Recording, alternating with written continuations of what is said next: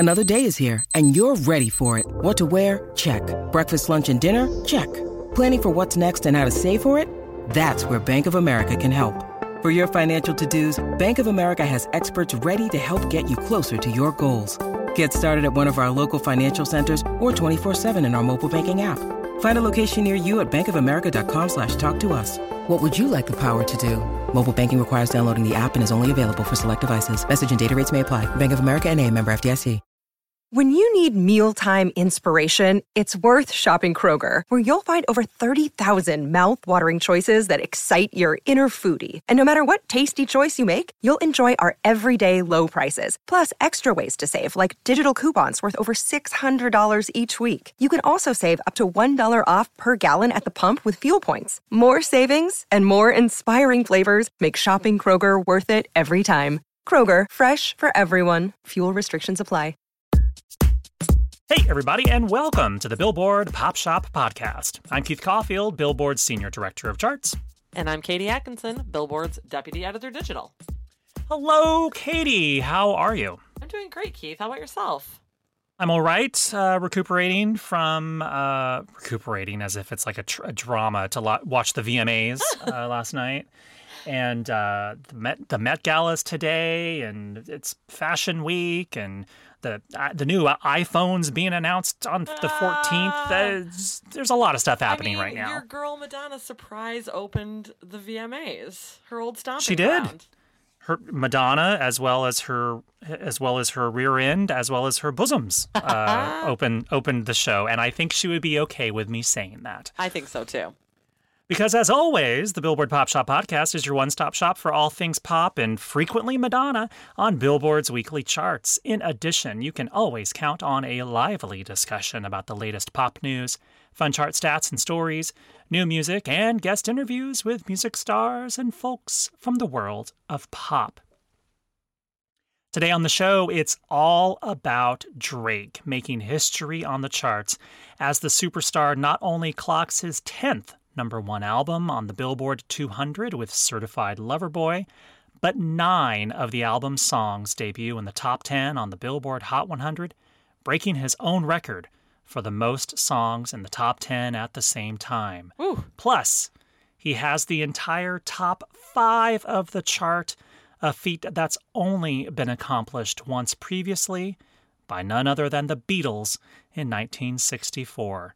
Well, who better to talk about all of this crazy chart action than the other Senior Director of Charts and the Hot 100 chart manager, Gary Trust, who will join us in just a few minutes. Plus, we are taping the show on Monday night, and I was just watching all the madness of the Met Gala live stream, so we'd be remiss if we didn't talk about some of the music star fashion that we just saw on the red carpet that you are surely enjoying on Tuesday all over social media. But first, before we get started, if you enjoy the podcast, subscribe to the show on your favorite podcast provider so you won't miss an episode. And if you want to explore more podcasts from Billboard, visit billboard.com/podcasts. Okay, so as I said, it is Monday night here as we're recording, and the Met Gala just wrapped up. You know, it's kind of a whirlwind few days going straight from the VMAs into the Met Gala. It's a lot, and there's a lot of the same faces that we saw on the red carpet. Keith, I don't know if you've been paying attention at all.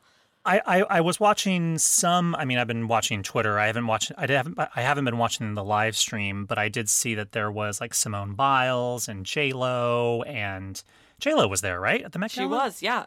And so were a Olivia lot of Rodrigo, Lil Nas X, Justin Bieber, and Hailey Bieber. Casey Musgraves and Olivia Rodrigo did their live stream interview together. Which I was like, did you hang out together, or is this like a friendship I didn't know about? New BFFs. Loving it. Loved that. Rosé from Blackpink, she walked. Billie Eilish was actually a co-host of the evening, along with Timothée Chalamet. And Amanda Gorman, and one other person who I'm losing right now. Oh, Rihanna? Naomi Osaka, the tennis star. Oh. And so they were the hosts for the night. And, you know, Billie, if you haven't seen her yet, she went truly old Hollywood glam. Jaw-dropping dress. Jaw-dropping. Beautiful. Absolutely perfect. And in her live stream interview, she talked about how, she never had this confidence before to just, come out and wear something just traditionally beautiful, and that she feels that now that she can do that. It's kind of an incredible evolution that we've seen. Obviously she's so young, still a teenager. But it's cool to see her come into her own like that, and it's such a big event. And she was also, I thought it was interesting that, at the VMAs, she chose to wear, a something that we were more used to seeing Billie in, a very sort of voluminous sort of sweater type outfit. And I was like, I wonder if she's going to be turning out a very different look for the Met Gala. And sure enough, she did. A big, long, flowing gown that took up most of the carpet when she arrived. Okay, well, I have to mention what I thought was the craziest thing that I saw of all the musicians that walked the red carpet, and that is Frank Ocean. Keith, if you were on Twitter, you definitely saw this one. Frank had neon green hair and then was carrying a neon green robotic baby on his side. This thing is what nightmares are made of. What was the theme of this year's Met Gala? Robotic babies? Yeah, no, it was all about American fashion. And so I don't know exactly. I'm sure Frank has an eloquent way of explaining how that all goes into the theme. And people really interpreted that theme a lot of different ways. Leon Bridges walked wearing, kind of a Texas cowboy look, which, makes sense. And Debbie Harry was wearing kind of a denim and American flag sort of ensemble. There was a lot of denim. And then, it feels like Haley and Justin Bieber just kind of wanted to wear pretty black outfits on the red carpet. So, people have their own ways of interpreting the theme every year. Sometimes the theme is very easy when it's punk or something very, very translatable. But it seems like this year's theme is a little bit more loosey-goosey. Absolutely. And so, please go to Billboard.com to see, all the looks of our favorite musicians. Of course, at show recording time, we have yet to see Queen of the Met Gala, Rihanna. She did not make it in time for the live stream, but she is allegedly hosting a post party for the show. So hopefully she arrives grandly at some point and we get to see that. But, that remains to be seen. Wow. All right. Well, anything else, Katie, or should we move on to the Drake news? I think it's time for how Drake has completely and utterly dominated our charts. Yeah. Well, all right. Let's do the chart chat. First up and second up and third up. It's all about Drake this week as the superstar dominates both the Billboard 200 albums chart and the Billboard Hot 100 songs chart. His album Certified Lover Boy debuts atop the Billboard 200, marking his 10th chart-topping album, and it makes him one of just 8 acts with at least 10 number one albums. He stands alongside the Beatles with a record 19 number one albums, Jay-Z with 14, Bruce Springsteen and Barbra Streisand each with 11, and Elvis Presley, Eminem, and Kanye West, who all have 10 as well. Certified starts with 613,000 equivalent album units earned in the U.S. in the week ending September 9th. According to MRC data, and that is the largest week for any album in over a year since Taylor Swift's Folklore debuted on the August 8th, 2020 dated chart at number 1 with 846,000 units.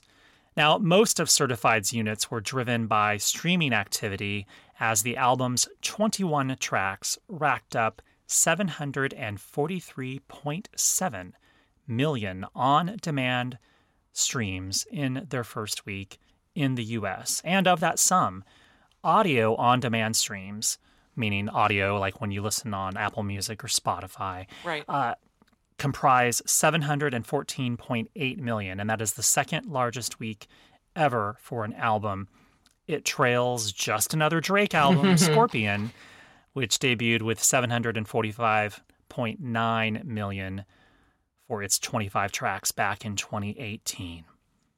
Okay, so that's a lot. It's a lot. There's a lot there. And that's just number 1 on the Billboard 200. Right. So over on the Billboard Hot 100, things are even crazier for Drake because he has a record 9 of the top 10 songs and the entire top 5, which is a feat only previously achieved by the Beatles in 1964. The only non-Drake song in the top 10 is the Kid Laroi and Justin Bieber's former number 1, Stay, which is now at number 6 in the 9-song Drake pileup. It's nice that Drake left just a little bit of room for one other song. Right. As Hot 100 chart manager Gary Trust writes on Billboard.com, Drake's Way Too Sexy leads the way at number 1, and the track features Future and Young Thug. And in fact, all 21 of the album's songs debut in the top 40 on the Hot 100. That's also insane. Way Too Sexy, which interpolates the former number 1, I'm Too Sexy by Right Said Fred, starts with 67.3 million streams, nearly 8 million in airplay audience, and 7,000 copies sold. Can I, real quick, just go back to that point about the Right Said Fred song?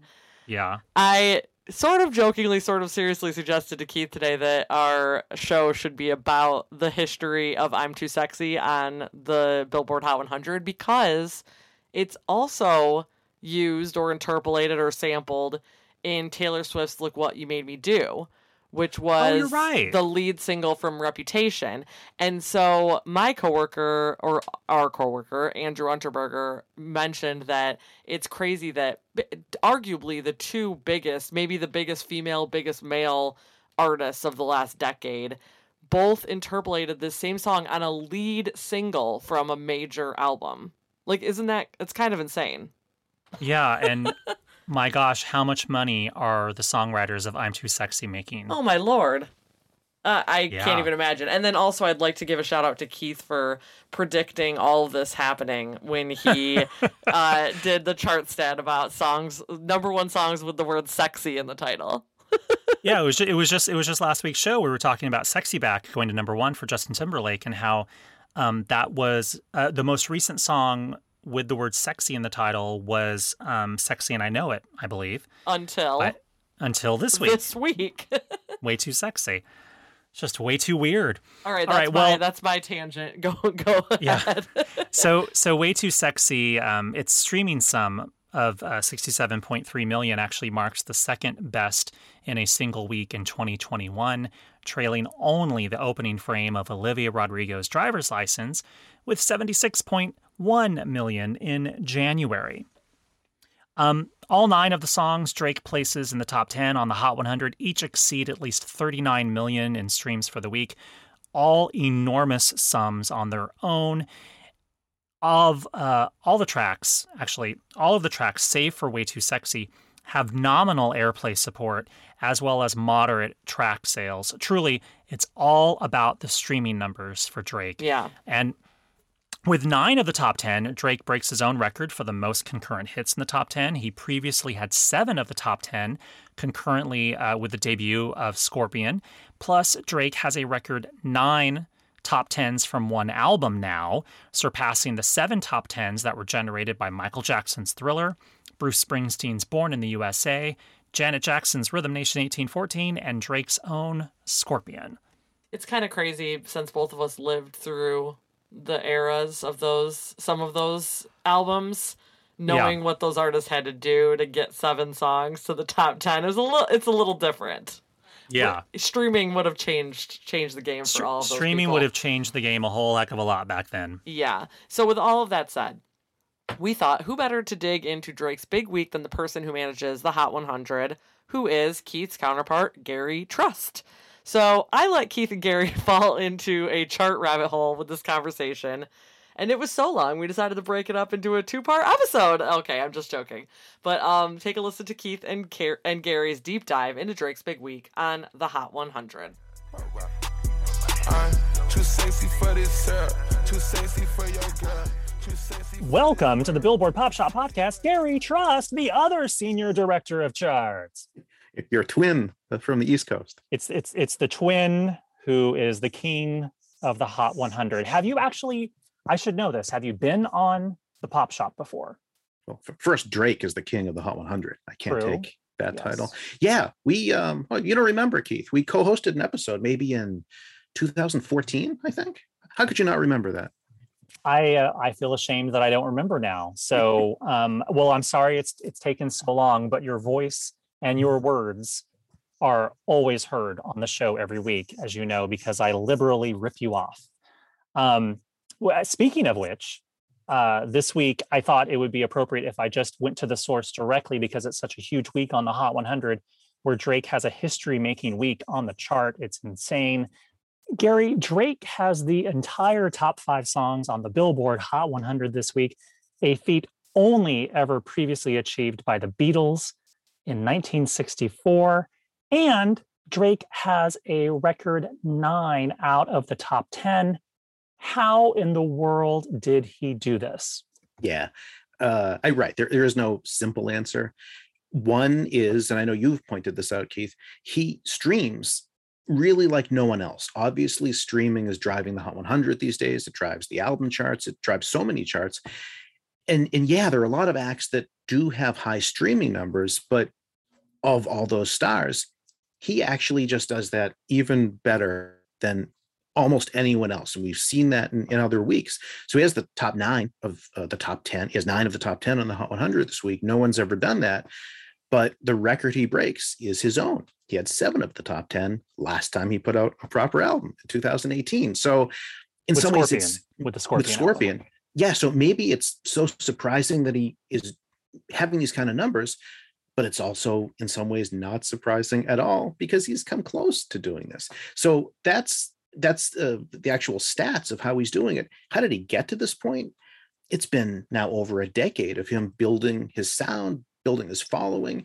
And I think he really has a sonically diverse sound to him. I think there's really something for everyone in his music. For me personally, I think maybe his best song, we're going back to 2010 for this one, is Find Your Love, which is a pop R&B ballad where he's singing really nicely. So, with Drake, he might sing, he might rap. He's got all different sides to his music. Sometimes he's boasting, sometimes it's more sensitive.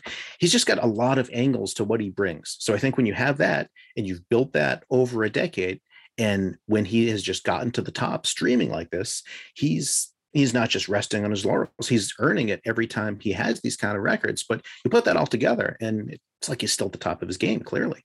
We joke on the podcast, Katie and I joke about how sometimes certain artists kind of exist in their own universe where it's hard to compare them to anyone. Taylor Swift, Adele, Drake, they kind of exist in their own sort of ecosystem where, you talk about, big streams, and then, well, there's Drake, or big sales, and then there's Taylor Swift or Adele. Like they just kind of buck the trend of what everyone else does. And I think, Drake consistently is a streaming monster, and it just almost doesn't matter what he puts out. It will generate zillions, that's a very specific number, of streams. And I think it's just incredible to see how consistent he is with his power on streaming services.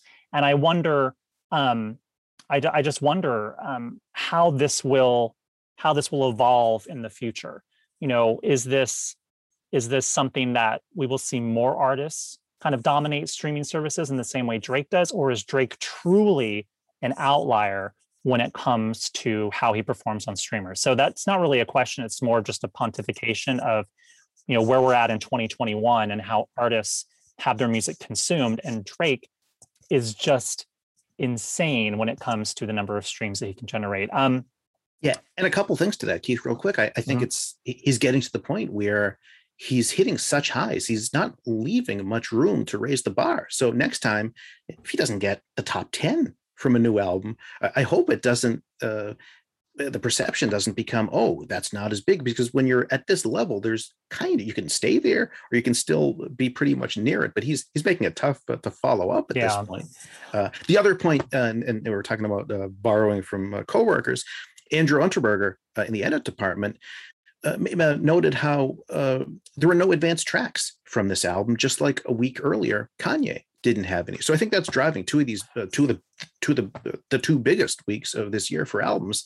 There's that surprise element. You knew the albums were coming at some point. There was a lot of lead up, so you had the anticipation, but no one in the general public had heard this music. So the week it comes out, you're streaming all these songs because you haven't heard them.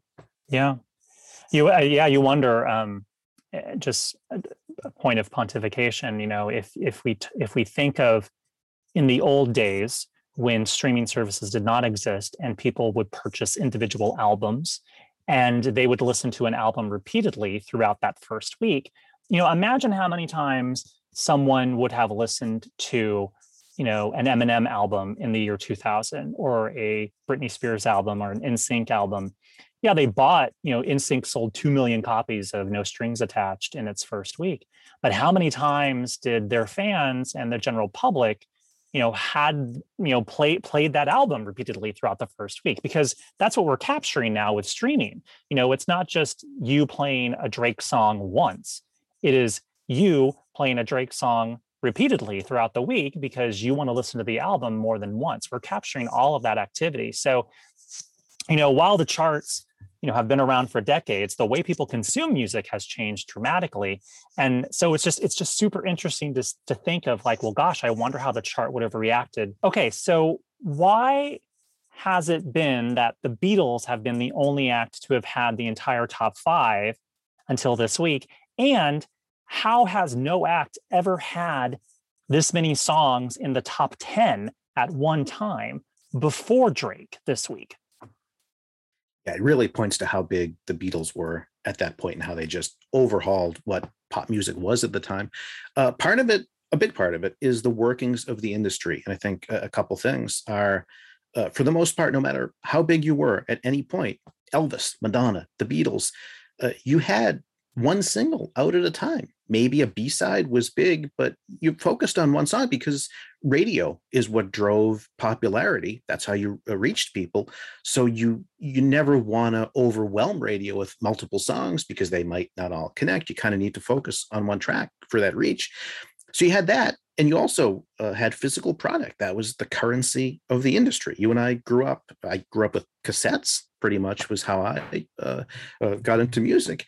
And that takes a little time to produce. So now we're in a digital era and streaming is so big. So you put that all together and you can drop a song instantly and you can drop more than one because you're not necessarily waiting for radio. Radio is still huge. It still helps make a song a mass appeal hit, but you can put out a song. If you're on the level of Drake, you can put out 21 songs on this album and you'll get that reach and you don't need the physical product. It's suddenly out there. So yeah, that's how you can get 9 of the top 10 in 2021 when you couldn't before. So if it had been a digital era in the 60s, would the Beatles maybe have had the top 15 or 20 in a week?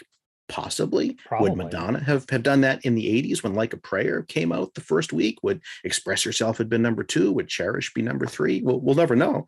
But it's interesting. And it's also, you can never get the answer when you try to put that in a historical angle. You're saying all the words that make me think because I continually reference Madonna.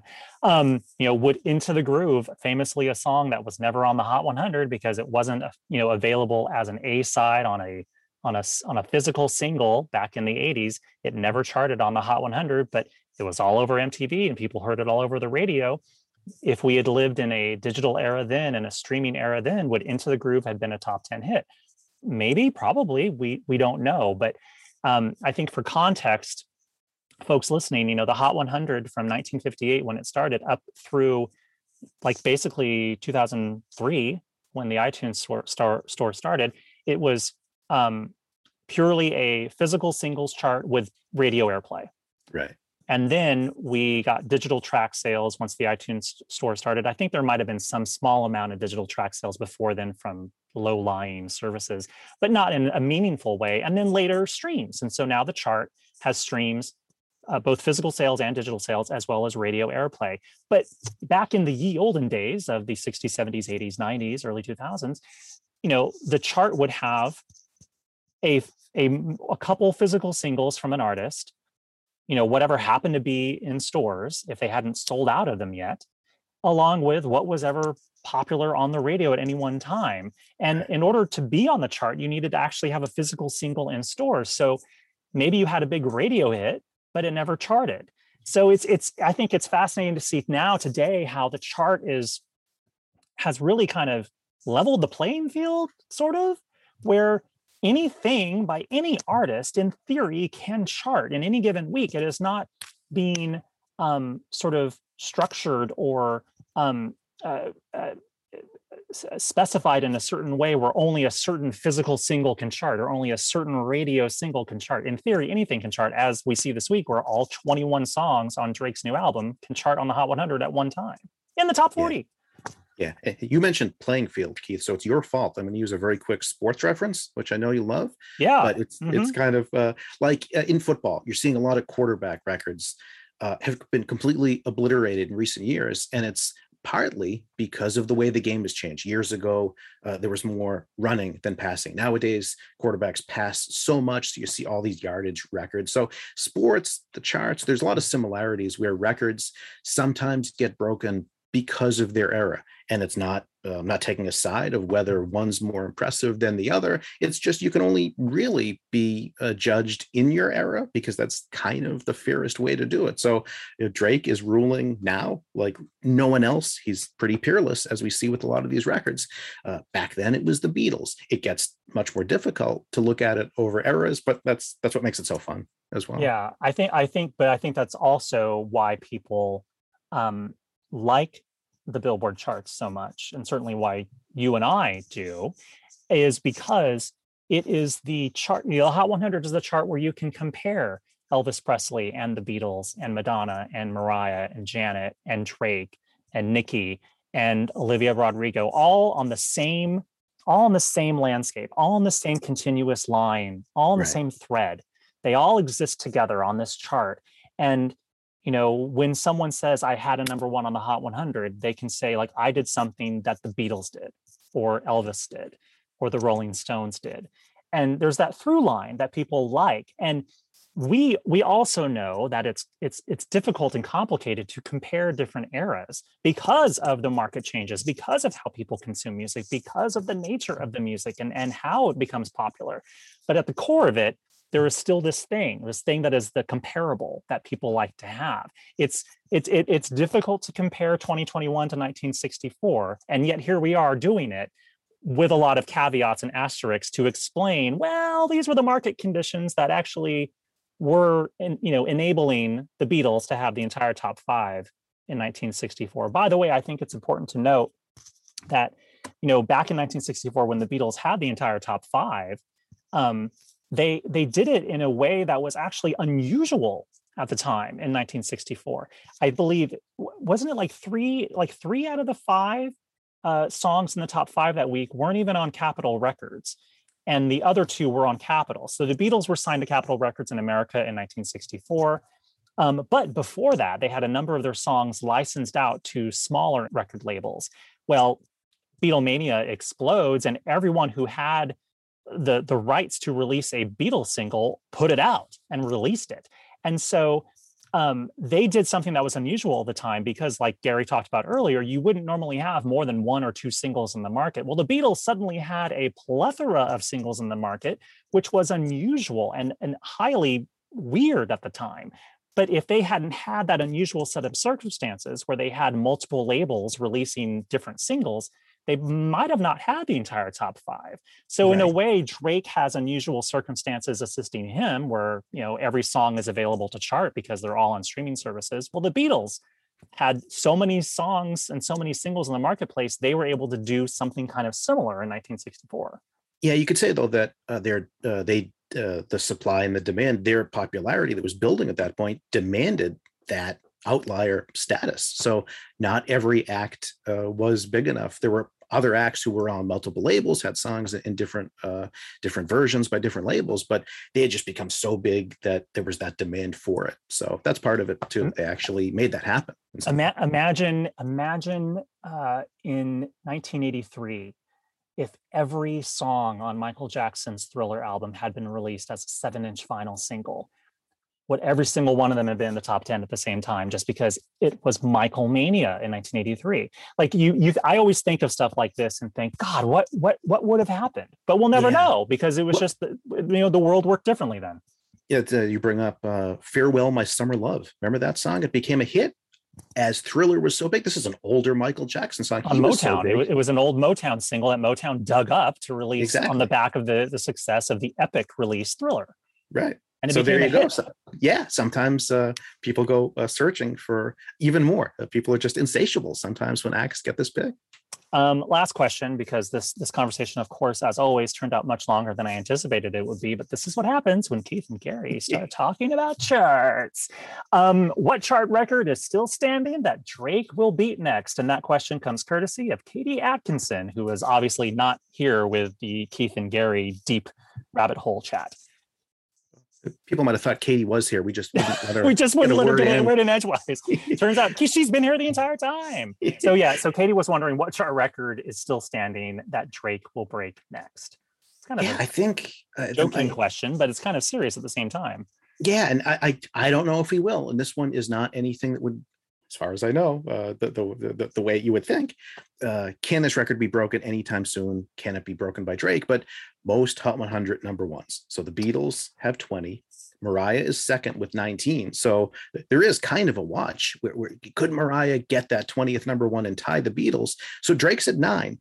But we see him be such an automatic at this point. He debuted at numbers 1, 2, and 3 earlier this year with What's Next and the other songs. That had never happened before. He's his own worst enemy. He puts out too many songs at one time and he blocks himself from being number one. That's what's interesting about this. You can only have one number one at a time. Would he get to a point where he's releasing a new song every week for 10 weeks? Don't you put that out into the universe. We're putting that out there if the label's listening. But that's how it could. We saw that with the Glee cast, where they were having 5 or 6 debuts every week, and that got them the record until Drake for most Hot 100 hits overall, all time. So yeah, it could be something that, based on his popularity right now, he could be in the running for, but it might take a different form of distribution for how the songs would come out for that to happen. But I think we have to probably think if all these other records can be broken, if the top 5 record, which even a few years ago, before streaming was as big as it is now, you maybe would have thought, yep, that just can't happen. I think we're getting really good at thinking, I'm not sure there's a record that is unbreakable at this point because of how much the industry is changing, the way consumption is changing. So I feel like that's a possibility. The number one record, whether it would take another 5 years or whether that's something you could do over a span of say 2 months. I look forward to the Drake and Mariah collaboration to help them both get a number one. I'd want to listen to that. That'd be good. Of course you would, because I enjoy Madonna as much as you enjoy Mariah. If that gets Mariah a 20th number one, I'm not going to complain. Now, we have our faves at the same time. We also love our charts. Well, this has been a fascinating chat, and I'm happy that you could come on for this really fantastically extraordinary week on the charts. I think if you're a chart aficionado, it's a really, really fascinating, interesting week. And thank you, Gary, for coming on and sharing your words of wisdom. Thank you so much, Keith. Thanks again for the amazing Gary for joining us on the Pop Shop. He will soon be taking my gig. Yeah, we talk about him every week, so it's only fair we let him come on the show once in a while. Yeah, we liberally rip him off, so it's only fair that he actually has his voice on the show. All right, now it's time for the chart stat of the week. Hey, Mr. DJ, put a record on. I wanna dance with my baby.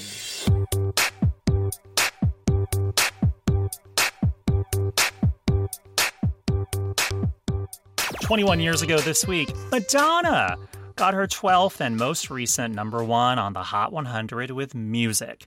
The single stepped 2 to 1 on the list dated September 16th, 2000, and spent 4 weeks atop the list. The track was the lead single from the album of the same name, which also reached number 1 on the Billboard 200, dated October 7th, 2000.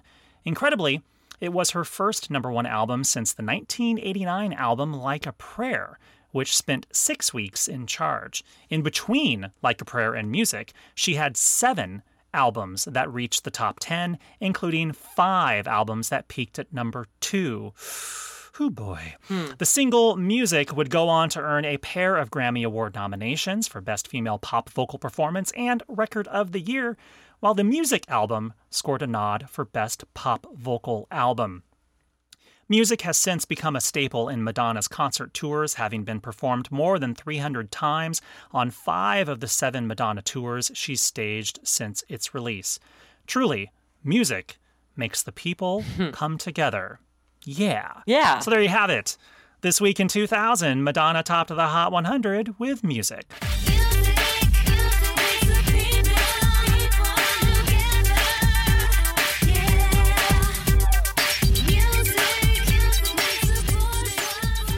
We've reached the end of our show. Of course, I had to mention Madonna since she was the sort of surprise quasi-opener of the VMAs. Yes. Katie, what song should we go out on this week? I mean, I feel like we should honor those, almost 40 years.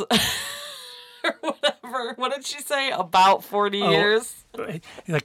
Around 40 years ago? Around 40 years ago, she arrived in Manhattan, Madonna said. It was I think, 1978, and MTV started in 81. So I guess around is a very liberal, flexible word to use Yes, there. it is. Yes, it is. But I feel like to celebrate those around 40 years of her career, we should definitely go out on a Madonna song. So, and I'm not even going to think about choosing it.